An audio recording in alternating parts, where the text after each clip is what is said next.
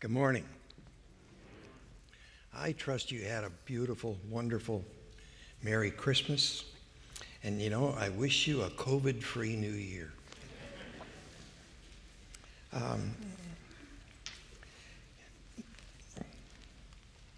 I'd like to tell you where we're going to go this morning, because I've never done it this way before, so it's a little bit new for me too.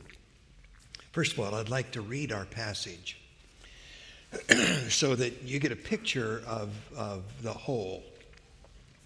Then I'd like to go back and take it in little pieces and go through it so that we've got a real understanding of the passage itself. And then finally, I have a little acrostic that compares dead and living, which I believe is the theme of what's actually in this passage of Scripture. I remember, a long time ago, I was in about the fourth grade in Cuyahoga Falls, Ohio. And I remember, if you can believe this, in the public school, we opened our mornings by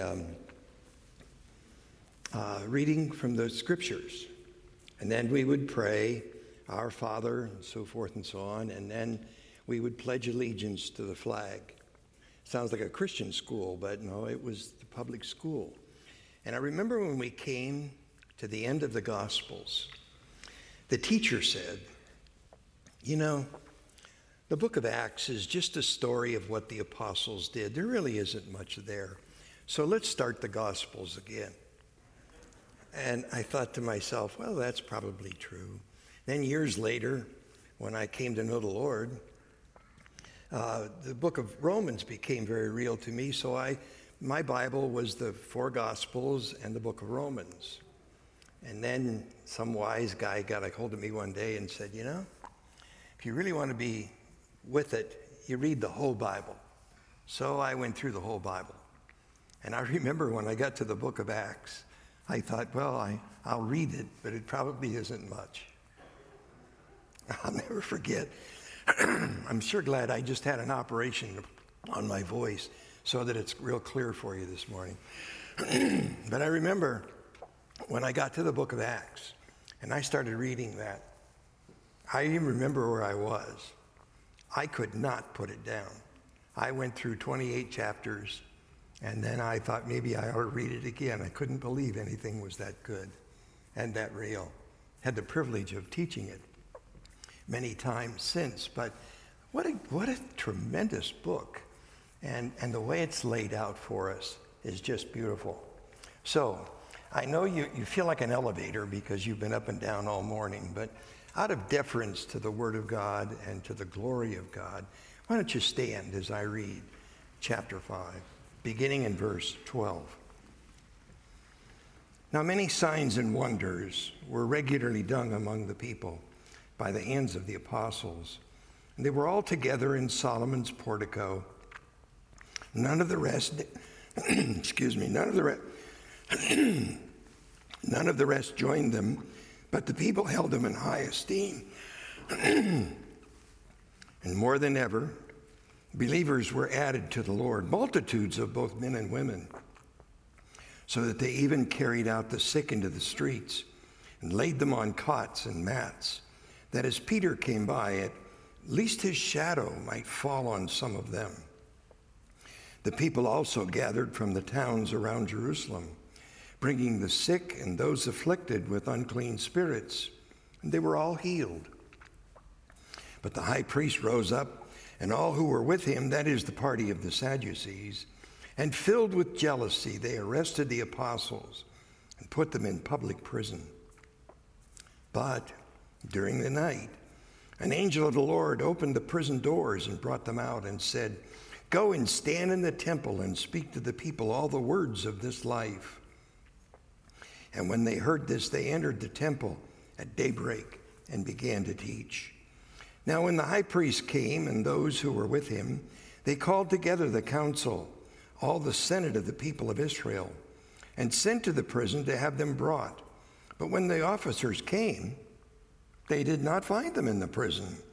So they returned and reported, "We found the prison securely locked, and the doors and the guards standing at the doors. But when we opened them, we found no one inside.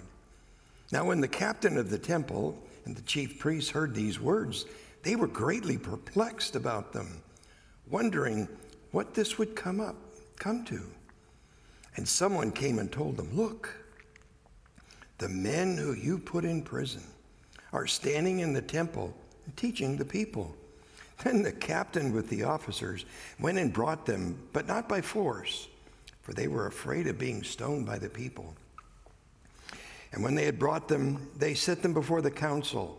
And the high priest questioned them, saying, "We strictly charged you not to teach in this name, yet you have filled Jerusalem with your teaching, and you intend to bring this man's blood upon us." But Peter and the apostles answered, "We must obey God rather than men.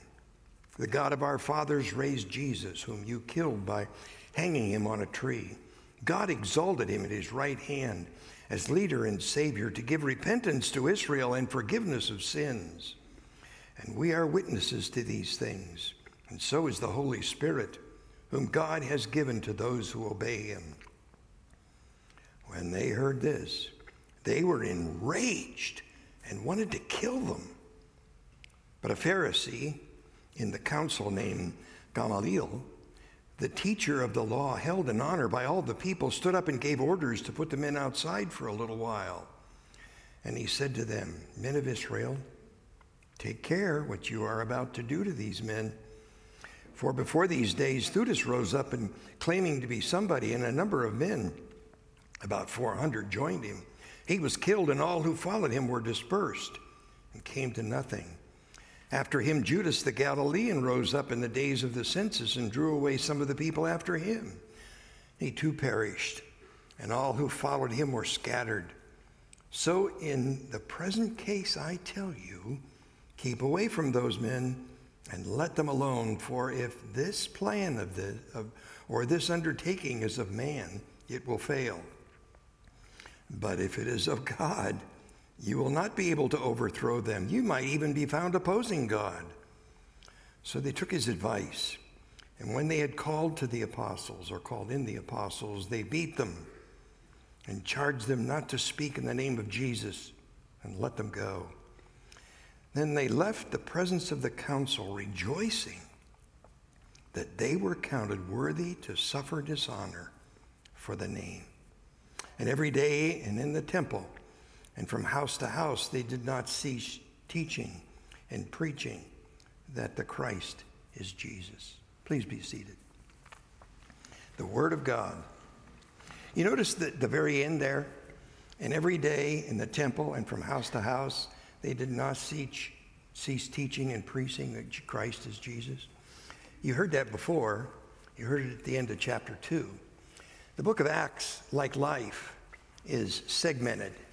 And, it's like this took place and this was the result. This took place and this was the result. That's the way our lives are. God brings something into our life, and then we have a result that comes from it that probably will cause us to grow. If you're a Christian, you're going to grow because God has ordained that you're going to become formed to the image of his Son. And so as we go through here, we begin to see these pictures where an event takes place and then there's an outcome. And that's what we're going to look at this morning. So what I'd like to do now is I'd like to talk about these great wonders. As we read this first paragraph, it's exciting because we just lost Ananias and Sapphira. An interesting thing about the scriptures, I told you how things there's an act and then there's a result. Well, if you look at the unfolding of God's word through the years, you see that picture. It starts, you remember, right after the fall. We have the murder of Cain, a murder of Abel by Cain, and then when they come into the promised land, a brand new beginning. And what happens? Well, Achan, you remember, he took one of the devoted things, and God caused him to die. And then you remember at the unfolding of David's kingdom, you remember right in the very beginning, David wanted to bring the Ark of the Covenant to Jerusalem. And so what did he do? Well, he brought the Ark into town, and you remember Uzzah reached out and touched it, and God slew him. And now we have the beginning of the new age, where the Lord Jesus has initiated an understanding that we never knew before, that the Gentiles were going to be included. And how does he start it? Well, Ananias and Sapphira lied to the Holy Spirit, and God took them. You see, God is not to be trifled with. He is God. Whether we acknowledge it or not, he is God. And he controls our lives. And he controls them in such a way that he brings something into our life, and there's a result. Because his word will never return void. So let's look at these great wonders in the first paragraph. Now, many signs and wonders were regularly done among the people by the hands of the apostles. And they were all together in Solomon's portico. None of the rest dared join them. Why? Well, because of what happened to Ananias and Sapphira. But the people held them in high esteem, and more than ever, believers were added to the Lord. Multitudes of both men and women, so that they even carried out the sick into the streets and laid them on cots and mats, that as Peter came by, at least his shadow might fall on some of them. The people also gathered from the towns around Jerusalem, bringing the sick and those afflicted with unclean spirits, and they were all healed. You notice? It's all the apostles. The only miracles we saw up till now has been Peter and John. But now all the apostles are involved. And you notice that originally it was 2,000, then 3,000, and now God is adding to his church multitudes. And this wonderful, beautiful picture of God displaying his church. Well, you would think, I would think, that all of these miracles would bring great rejoicing. But you know what it brought? Instead, it produced great jealousy. But the high priest rose up, and all were with him, that is the party of the Sadducees, and filled with jealousy, they arrested the apostles and put them in public prison. What we thought would bring great rejoicing brought instead great jealousy. And it's kind of interesting, because you know what jealousy is?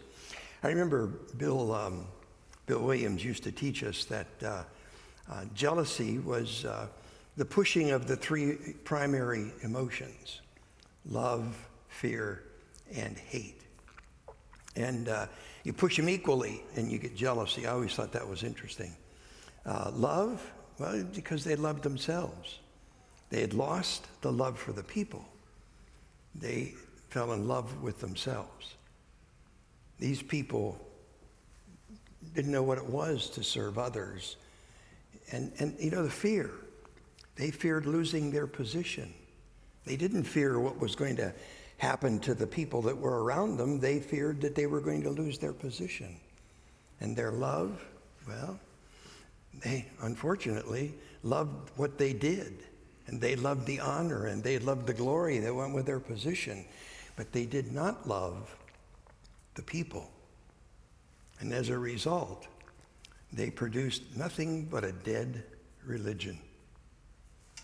Well, what should have brought jail time for the apostles instead brought a great deliverance. So we have great wonders, which unfortunately produced great jealousy, which now produces great deliverance. But during the night, an angel of the Lord opened the prison doors and brought them out and said, "Go and stand in the temple and speak to the people all these words of this life." And when they heard this, they entered the temple at daybreak and began to teach. Now when the high priest came and those who were with him, they called together the council, all the senate of the people of Israel, and sent them to the prison to have them brought. But when the officers came, they did not find them in the prison. So they returned and reported, "We found the prison securely locked and the guards standing at the doors, but when we opened them, no one was inside." An interesting play on words here. The apostles were set free to go set the people free, free from the bondage that was produced by the dead religion that the Sadducees had. It's kind of an interesting picture to me, the idea of God releasing them. Can you imagine the look on the eyes of the guards when they turned around and looked into their prison and their prisoners were gone? Later, the guards are going to be executed, even though it's God that opened the doors and freed the people. Well, you would think, I would think, that if prison doors were no boundary to God, you would think that that would wake the people up. The great wonders produced great jealousy. The great jealousy produced a great deliverance. And guess what? This brought nothing but great perplexity. Verses 5:24 to 26. Now when the captain of the temple and the chief priests heard these words, they were greatly perplexed. They were greatly perplexed about them, wondering what this would come to. And someone told them, "Look, the men who you put in prison are standing in the temple and teaching the people." Then the captain with the officers went and brought them, but not by force, for they were afraid of being stoned by the people. Isn't that interesting? They were afraid of the people. Well, after all, there had been great wonders being done, and there was the deliverance from the prison, so why not? Why not be afraid? I'd be scared to death. And it also says something. It says that the apostles could have stayed. They could have thumbed their nose at them, but instead, they understood that God was in this. And so willingly, they went with their captors. I think that's a fascinating picture of what takes place. Well, it should have brought revival as far as I'm concerned. You know what it brought? It brought about some great questioning. And when they had brought, this is chapter 5, verses 27 through 28. And when they had brought them, they set them before the council. And the high priest questioned them, saying, "We strictly charged you not to teach in this name.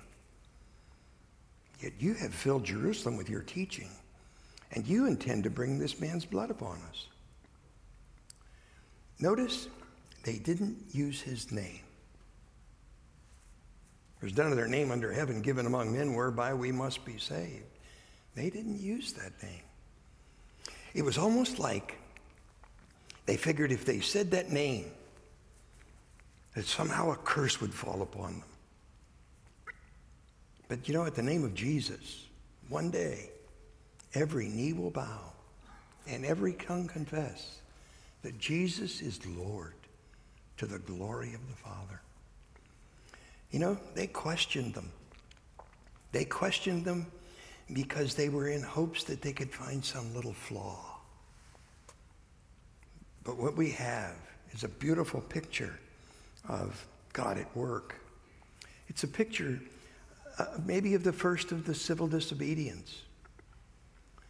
You know, I know you told us this, and I know it's our responsibility to follow you. And we would accept that. our responsibility to God is far greater than our responsibility to you. There's just absolutely no question about it. Well,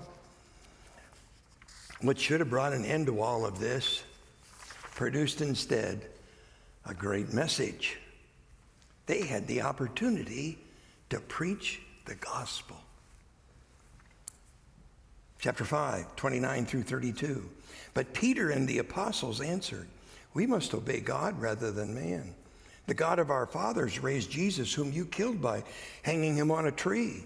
God exalted him at his right hand as a leader and Savior to give repentance to Israel and forgiveness of sins.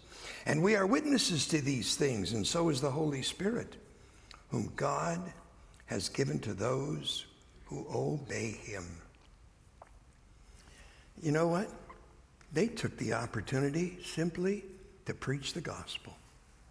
That's why God sent them back to prison. That's why God sent them back in the beginning, because, even these great leaders who were doing everything they could to fight against God, God loved them so much that he was willing to give them a special audience to hear the gospel.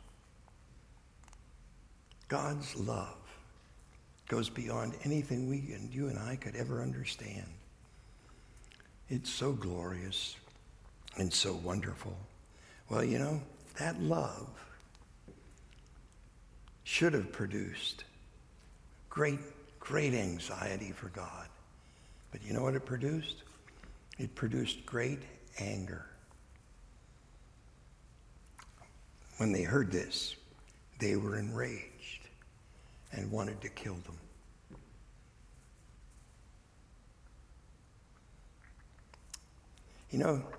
It's an interesting thing to me. The gospel produces either love in your hearts or rage. I always get a kick out of watching, somebody maybe on television. I don't watch much television, but some public place. They'll let you get away with anything, but they don't like to hear the gospel. Wherever Paul went, he either produced revival or rebellion. Why? Because he preached the gospel.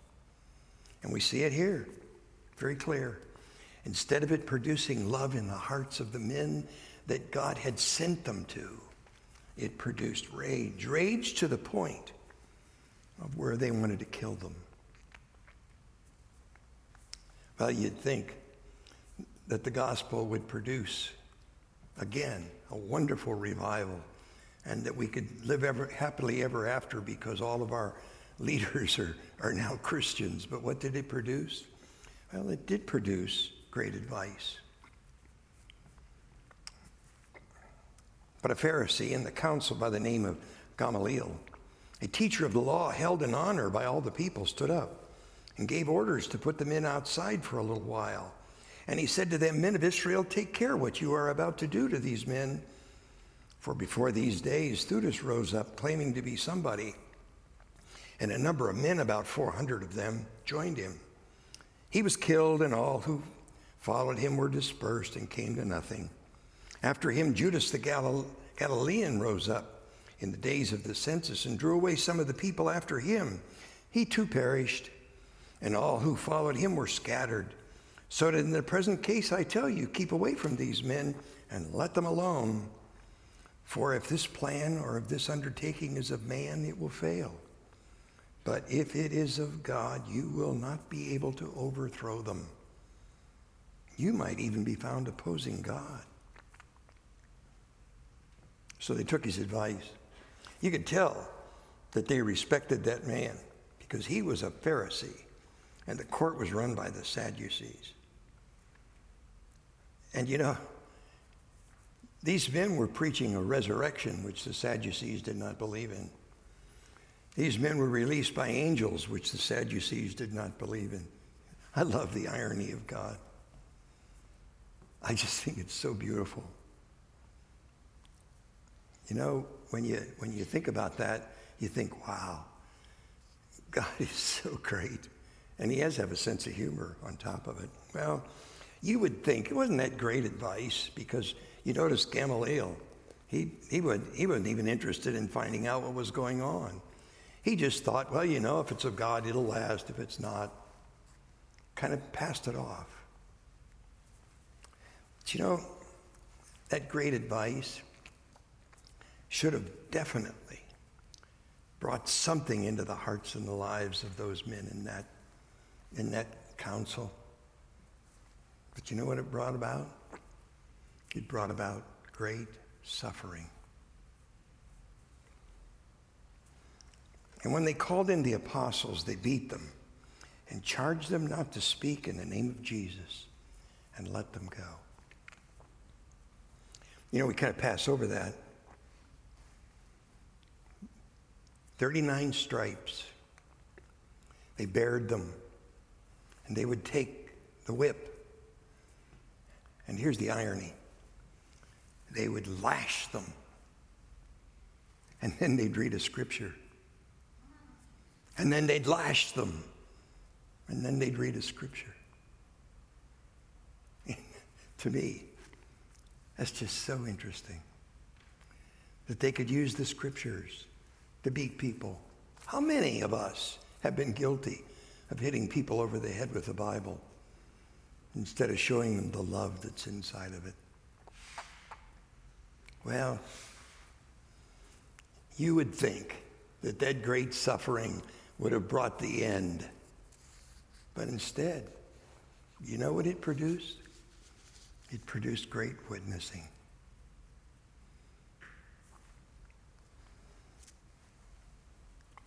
Then they left the presence of the council. Notice this, rejoicing. With their backs bloody, they were rejoicing. Why?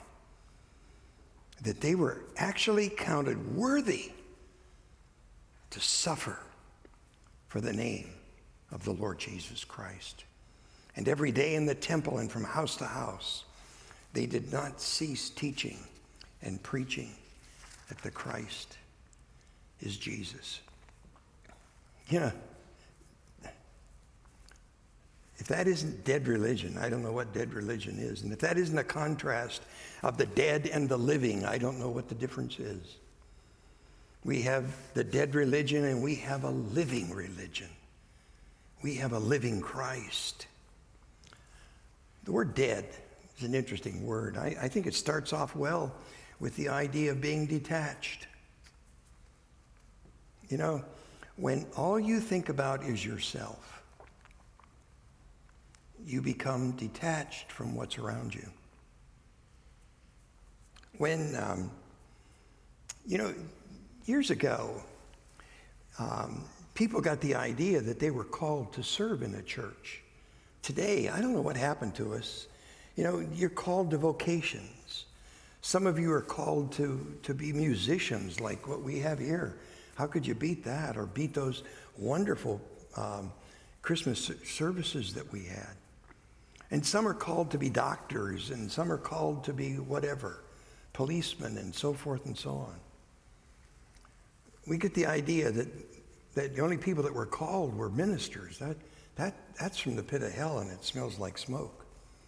God has a purpose for you in your life. And he uses you, and he calls you and puts you in a place where you can be of most value. And he calls you to a church where you can serve, where you can use your gifts. And your gifts are important because your gifts make the church work. It's our coming together to make it work. Well, what's the opposite of being attached? Well, obviously the opposite of detached is being attached. It means that you're concerned about others. It means that you're using your gifts for the glory of God in the place where God calls you to be, because that's where he chooses to use you. Well, you're detached, but you're attached.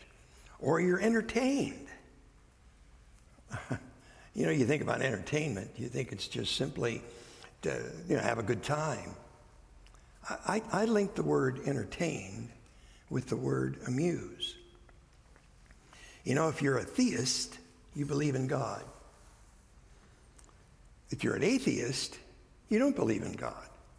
All we did was put an A in front of a letter. Well, do you know the word muse means to think? What happens when you put an A in front of it? Well, you're just simply not thinking. And that's what happens. And that's precisely what we saw as we looked at them unfold in their lives. They were totally entertained. Well, there are those that are attached, and there are those that are learning. You see, if you're not being amused, then you have the opportunity to have your minds opened where God can fill it. And you're thinking, and you're applying what God is giving you. And that's what we saw of the apostles who were there in the presence of them, giving them the gospel. Well, you know, you're detached, you're entertained, you become apathetic. You simply don't care. Isn't that what we saw? The people loved them. The people were being healed. Doc said to me this morning, I went to all these years of medical school, and Peter just let his shadow cast on people, and they were healed.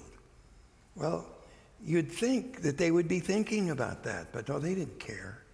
They were more concerned about themselves than they were about the people. Total apathy. Well, the living are attached, and they're learning, and they're involved. They're involved, and not only are they involved, they're vital. They're important in the body. We need them because they're alive. Detached, entertained, apathetic, and finally defeated. Totally and completely ineffective.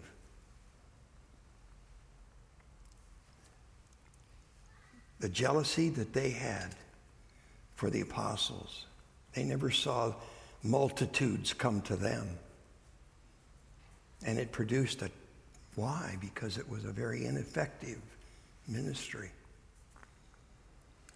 But those who are attached, learning, involved, and vital become effective. And you know what? That's exciting. It's exciting because God is using them. God is using their gifts to bring glory and honor to himself. William Temple, the Archbishop of Canterbury in the late 1800s, he gave us a quote that I think totally pictures what Christianity is all about. Christians are called to the hardest of all tasks: to fight without hatred, to resist without bitterness, and in the end, if God grant it so, to triumph without vindictiveness. And may all who come behind us find us faithful. Thank you, Lord, for your word. We treasure it. We love it. We respect it. And we take our joy in it. We pray in Jesus' name. Amen.